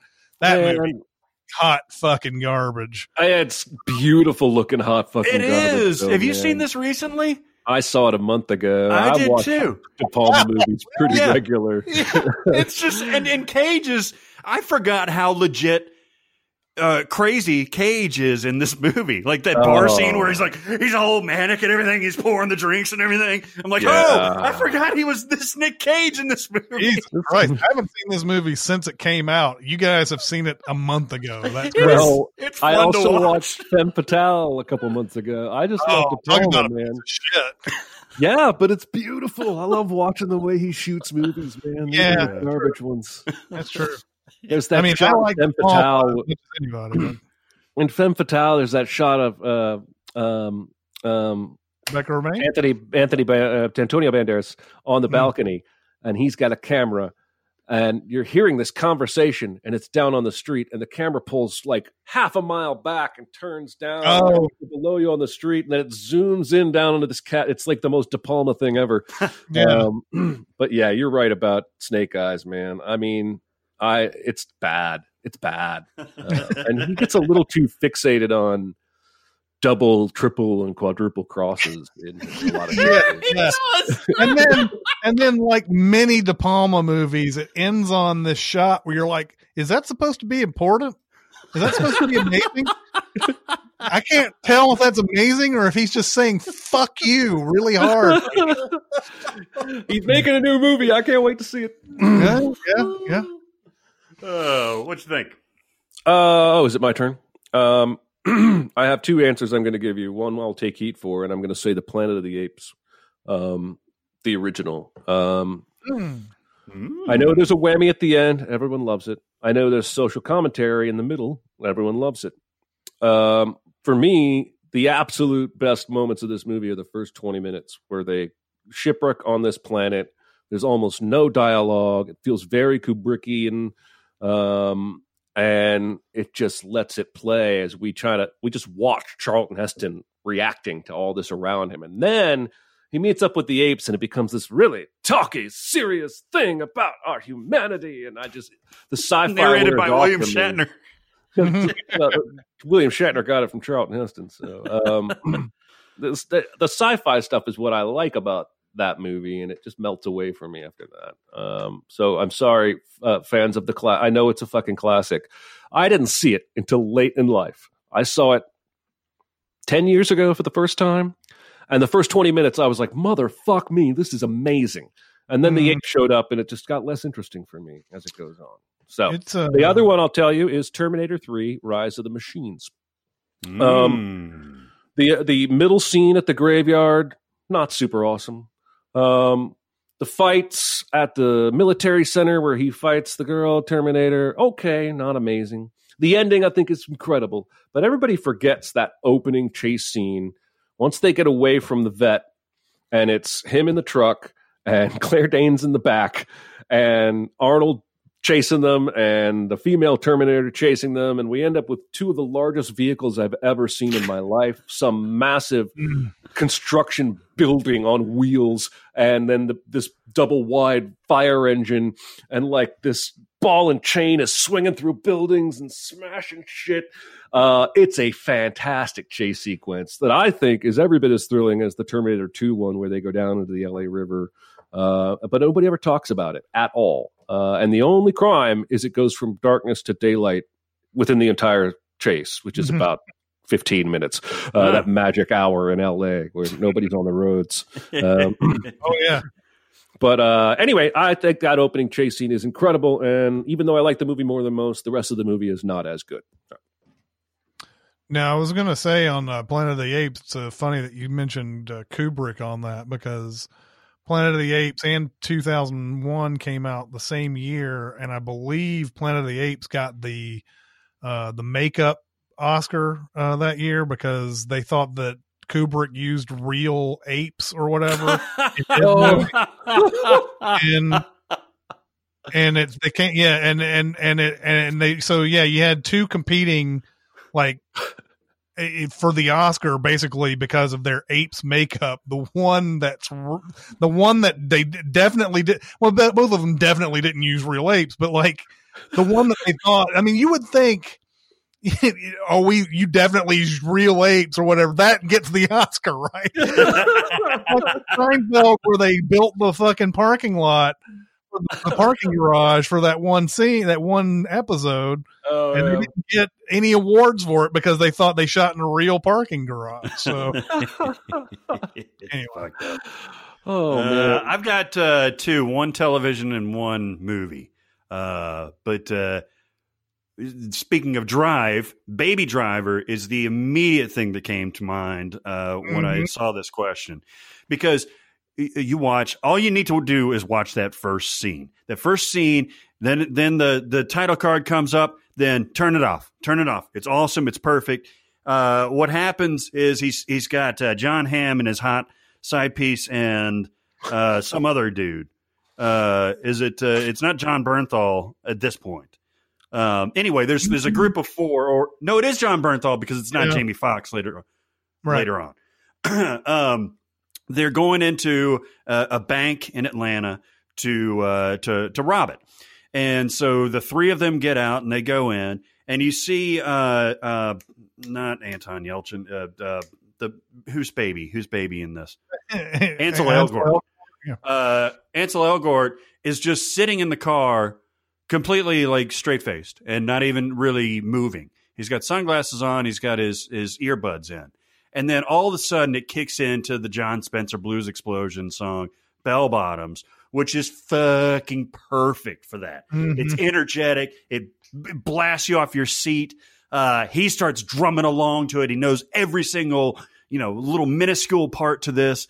Then all shit goes crazy in the bank. They run out. And he does one of the probably, if not the most exciting driving sequence that I've ever seen. I mean, the way he uses the e-brake, the way that he makes these impossible turns, the way that the people in the back are reacting to it, and they're like, the way that there's no traffic in Atlanta. The way that there's in rush hour, there's no traffic, and he syncs up with 2 red cars and everything. Yes, it's unbelievable, but it's so fucking exciting, man. Yeah. I could watch that thing on repeat. And he never cracks a smile. He never frowns. He never gets discouraged. He knows exactly what he's going to do. And you can tell the car is an extension of him. It's so good. And the rest of the movie is okay. It's not terrible, but it's not great. It is kind of the definition of mediocre. John Hamm gets a murder boner for Baby. There's Lily James is again a Manic Pixie Dream Girl, and Kevin Spacey's in it. Yes, he is. So you have stated the fact. That's it. Yeah. So, do you guys feel the same way about Baby Driver? Yes. Okay. I remember watching Baby Driver, and by the end of it, I was just like, end fucking already. I know, right? We don't need fucking John Hamm at the end of this movie at all. No, and it's so weird for an Edgar Wright movie to do that. He always seems so precise and so, I can't say minimalist, but he knows when to tap out, basically, right? Mm-hmm. And this was weird for that. Anyway, the other one that I had was if you ever watched the short-lived Fox program Millennium that we've actually talked about recently, it was an okay show. It was following the X-Files, had Lance Hendrickson in it, and supernatural, spooky, and solving mysteries and stuff like that. But the first scene of that series is this peep show.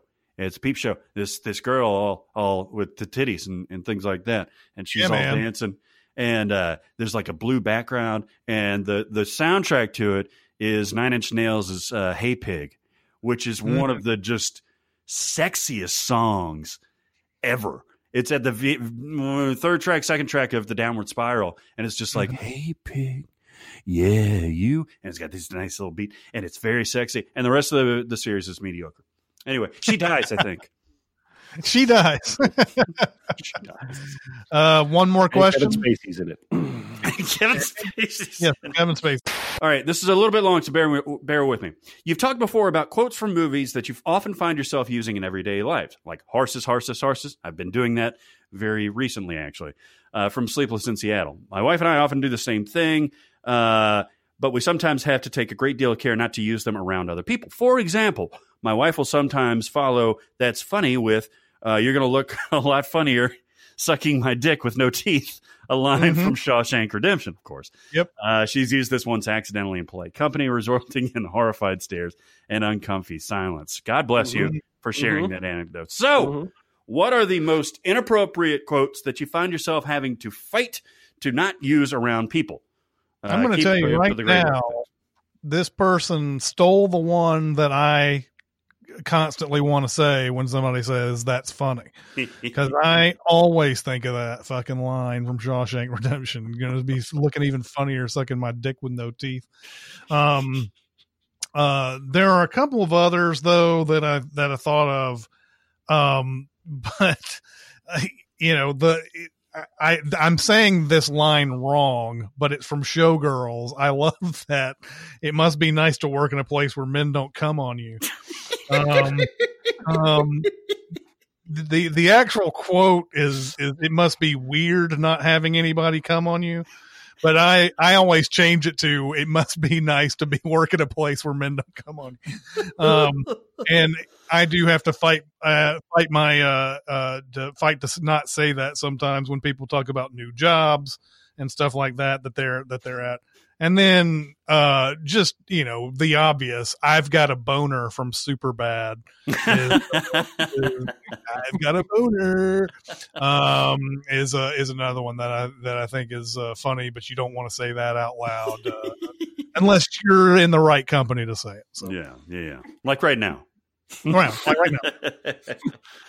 now. You bear it? Me? I'll go. I'll go because speaking of dick sucking, I've got it does slip out. It does slip out every once in a while when somebody has done a job, but it's not all the way done, and or they're waiting for approval. I constantly will say, let's not start sucking each other's dicks just yet. Yeah. Yep. Which is, of course, the Wolf's line from Pulp Fiction. It's perfect. I love it, and I say it all the time.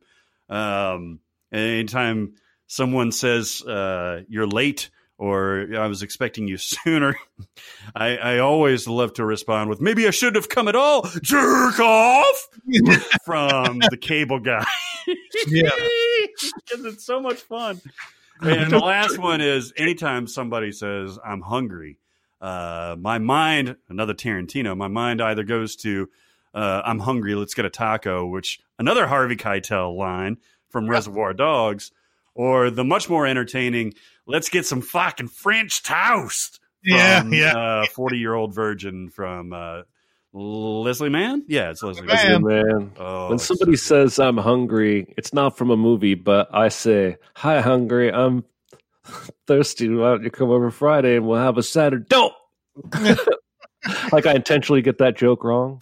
I've never heard somebody say, I'm thirsty, and somebody else says, hey, thirsty, I'm Friday. Why don't you come over Saturday and we'll have a Sunday? I like messing it up when somebody says hungry, and I say thirsty, and now I'm a day off. Nice. That's my jam. I had a Pulp Fiction one, too, and almost nobody ever says, I don't want to fuck your shit up, but often people have said to me, I'm not trying to mess up what you've got going on or anything close to that. I'm not trying to get in your way, and I will often have to fight responding with, you're not trying to fuck my shit up, you're fucking my shit up right now.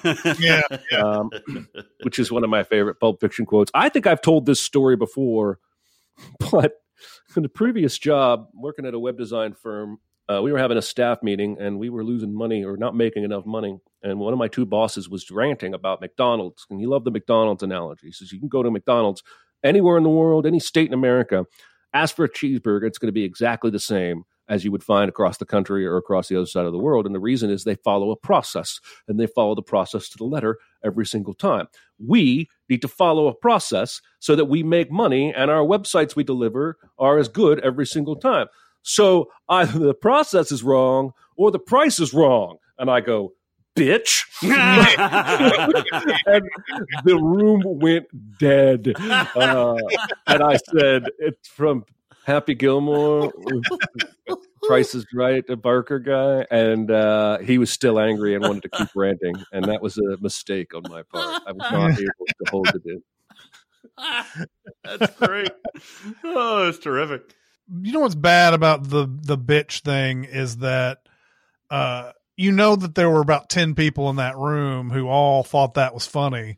But they held back from laughing to make it maximum embarrassing for me. Well, just they don't want to get on the boss's shit side. Like, I should definitely not have said that at all at staff meeting, but certainly not when he was angry. I was sitting right next to him, and no one was going to help me out with a courtesy laugh at that point. I don't blame him. That's going to do it for this week. Keep going to Sincast presented by CinemaSins on Facebook. We're also on CinemaSins Twitter, Music Video Sins Twitter, SoundCloud, and Discord. And if you want to get on Discord, you can either go to our Reddit page and find the link on the right side there, or you can private message me on Facebook, and I'll give you a link there. We also, can I interject real quick? Go for it. We also, hey, this is after Christmas that you're listening to this, right? You probably got a little cash. You probably got a little chimichanga, a little scratch, a little cheddar. Chimichanga, yes. Yeah. And you may want to spend that on some sweet CinemaSins merch. If you go to any of one of our videos, right below it is the link to Teespring, which features a limited edition Christmas CinemaSins shirt. Merry Dingmas. It's a tree made out of dings. And it's only going to be available until New Year's. So if you're waiting for it, do it now. And while you're there, pick up some other merch because it's really cool. So you basically got 3 days if you're listening to this right now. You better go, bitches. Yeah, exactly. Well, we're hoping you got some extra scratch from your Christmas stocking and you're looking for something to splurge on. And that's why we held it out beyond Christmas until New Year's. But that shirt is gone forever and you can't ever get it. That's why I've been saving my chimichanga. That's going to do it for this week. It's Chris Atkins and Jeremy Scott and Barrett Sher. We'll see you next time. Thanks for listening. Comment on our episodes on our SoundCloud page. Check us out on YouTube, Twitter, Facebook, and Reddit. And be sure to visit cinemasins.com.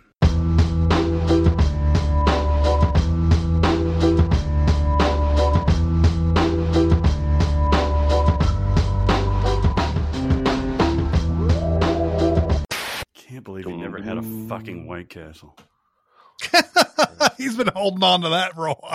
But no, it was for sure they needed to know, because the one dude who's like the druggie, that's his one room that he fucking knows the answer. Oh yeah, because he's like, because when he got drunk and when his car skidded off the road with his friends, they were singing that song. It was like Slumdog Millionaire for Escape Room. Dasher, Dancer, Prancer, Vixen, Comet, Cupid, Donner, Blitzen. I can also do the 7 dwarfs: Sleepy, Happy, Grumpy, Dopey, Sneezy, Bashful, Doc. You forgot Thrasher. Thrasher the dwarf. Where did the Atlanta hockey team get their name, if not from one of the 7 dwarfs? It was right. The reindeer. It was one of the Smurfs. That's what you're forgetting about. Oh, I'm at the age now where I have to shave my ears. Oh, that's always fun. And I nicked it today. Nice. Oh no! And you would think that I had stabbed a reindeer or something like that, with the amount of blood that came gushing. You out don't of have this like ear. one of those safety Jim Rome doubles. Jim Rome doubles. There's a tiny like razor thing that's got a little tiny knob on the top of it, and you can just go to your ears and your nose and everything. And yeah, but that doesn't do the outside, right? What do you mean? Does it? What do you mean? The outside. The outside. What are you talking about? You don't get hair on the outside, like your earlobe? Not earlobe, but like the outside of your ear? No. You're talking like behind, right here? No. Just on the rim. No. That's a mutation. No, You're I don't in the get movie that. world. But that thing that I'm talking about would cut that hair. Yes. And it used to advertise on Jim Rome back when I used to listen to sports radio like 15, 20 years ago. So you're talking about in the ear. Yeah. The hair coming out of the ear. Like an ear BJ. Yeah. But no, I get hair on the outside. The little thing that's got a little, I don't even know how to describe it. It looks like it's like a little tube, basically. No, I know what you're talking about. Yeah. It would cut that hair. I see. I see. Well, yeah, I used a fucking regular razor. That's yeah, you don't want to do that shit. It was fine. It just felt like I nicked myself, and I was like, it's all right. And then I look in the mirror, and I'm like pouring blood because there's so many capillaries right around there. It's like whenever you hit your head, it bleeds like crazy. Dude. Yeah. When I was in high school, we went to a weekend church retreat with like 50 kids from different churches. Nice. Big We're not even checked in yet. And in the lobby, this kid, Casey, who I was friends with, but he was like 2 towns away. We didn't see each other often. We start like wrestling and horse playing around, and I go flying, and the side of my ear in just the right place hits the corner of this end table. Blood everywhere. I spent the first night of the retreat in the hospital getting stitches. Shit. Novocaine in your ear, I promise, is the worst Novocaine you have ever experienced.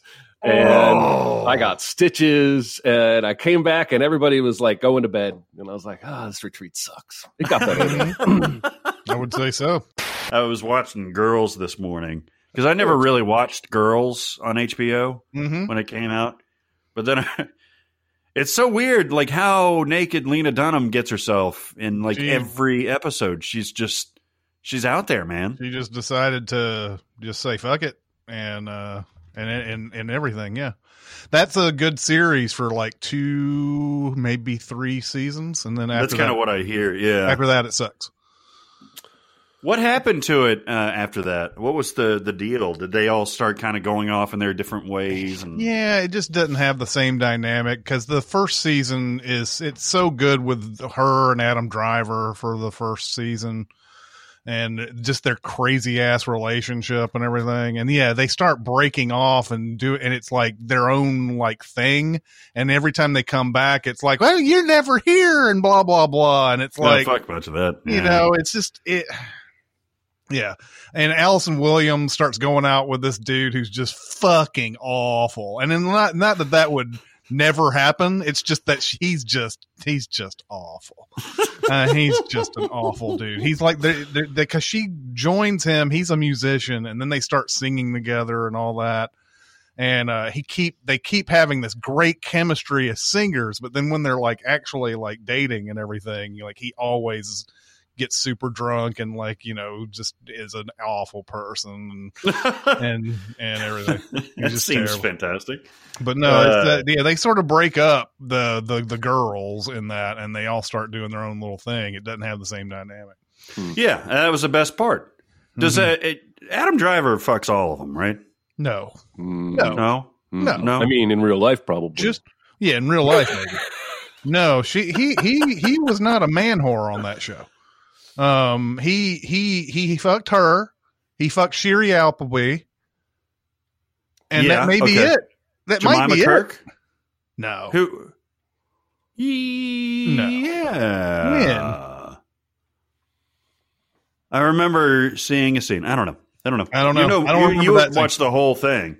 I don't remember that scene. Doesn't mean it didn't happen, but he was not like a man whore in that show. He wasn't, huh? No, he was a weird dude, and that's why it was. He was a weird dude. That's why it was so weird to see him in anything else after Girls. But then you realize how good of an actor he is at that point. No kidding, man. No kidding. He is a hipster doofus. Did you see the Last Week Tonight with John Oliver while John Oliver every time he had a chance would find a way to start talking about Adam Driver, and he's like stomp on my nuts, you tall drink of water, you know, and all this other stuff. And he would always find a way to like get Adam Driver. He'd just show the same picture every time, and it would come out of nowhere. You would be talking about any topic, and then suddenly he's almost as tall as my main man, Adam Driver. and so like at the end on the season finale that happened a couple of weeks ago, he started doing that again, and they had the actual Adam Driver calls in. It's like a video image of him. He's like, what are you doing here, John? What are you doing? Like, what do you want to fuck me, or do you want to fight me? I don't understand what it is that you're trying to do. Because every single thing that he talks about, every time he talks about Adam Driver, it's always something like really like, yeah, you know, it's violent, but it sounds sexual. All right. Yeah. So it was like when Billy Bob Thornton got on that one radio show, and it was about his band or whatever. And I think he told them not to ask about acting during that whole thing. And then, of course, they had to ask about acting. So, yeah, he came off as a huge dildo. I'm sure they told him, but like, how long are you going to spend talking to Billy Bob Thornton about his band? Talk about these guys' bands for an hour. Come on. Then, like, you know, when we were doing these interviews this past year, everybody so far has been cool about talking about their past work and everything. Yeah. I sit there and I think, like, a lot of times what some of these interviews would have been like if we weren't able to talk about their past work, because it would have lasted like 20 minutes. You know, if we didn't. So, yeah. Billy Bob. Drew McGarry wrote a thing recently that he, like Jeremy, has gone his whole life without seeing Love Actually. And he so he wrote like an enumerated thing of like the questions that he has, like, you know, why is everybody misogynist in this? Why is everybody fucking their assistants in this? And one was, should Billy Bob Thornton play the asshole American president in every movie? And he's like, yes. Yep. He's so great in that movie. I've got plenty of food shit. Yeah, I don't. I have one thing, and it's not even a real thing, so I'm going to let you guys pick it. Get you a grill, man. Now you've got outdoor living, so you should add a grill to that fire pit. The fire pit looks fucking awesome. Yeah, it does. I was a little worried about it at first. Like, the test to see if there are gas leaks. I was looking at all the different things, and I was like, all right, I'm just going to look at a YouTube video because these fucking manuals are the worst. And the YouTube manual showed this guy spraying some soapy water on all the area around where it connects. Barrett's apparently got a better way. No. That's a. I don't think I've ever heard that, but that's a perfect way to do it. Yeah, and so like he turned on his. He already knew his was broken. He was just showing what it looked like, and it showed these big, huge bubbles coming up from the area. And I was like, okay, cool. Now I don't have a spray bottle, so I was able to like just concoct a thing, and I took one of these, finishing brushes or whatever, I dipped that in there and started just like slathering it in soapy water. You're soaping up your pipe. Yeah, soaping up my pipe. And I turned it on, and there was no bubbles or anything like that. Cool.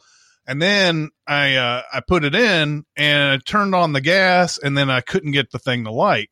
And then I could swear I smelt gas, and I was like, ooh, wait a minute. Did I just not do something right? And I let it cool down for a bit, and then I went and did the soap test again, this time really like just putting a bunch of like soap all over it. And nothing came out. So I was like, it must be just something where it's trying to burn it, and it just couldn't. Yeah. And that's what happened. So I got everything back and connected and everything. Didn't work the first time, but then the second time, just got it up in there, and it was like, yeah. Does it have one of those ignition switches, or do you just use like a lighter? It's just a knob. Okay. So cool. Yeah, it goes to it's kind of like your stove where it goes to. It's like it goes to the high point first, and then you hear the and then it goes. There's another model that has this ignition switch. They sent me two manuals. One has both of them are wrong in some ways. When I was building it, it was like, this is how many screws you should have, and I was like, well, I have more than that, or I have less. I can't remember what it was, but there was another manual inside, and it also had some sort of, and then they give you extra too, so I don't even know which one was which. All I know is I got all that shit built while I was watching Cruel Intentions. Yeah, yeah, baby. Oh, Jesus! I'm glad we were all watching that. Mm-hmm. Yeah. And watch this, and it keeps your place and all that. So, and lay in your gorgeous bed. That's right. That's right. Lay upon your roundish bed. That's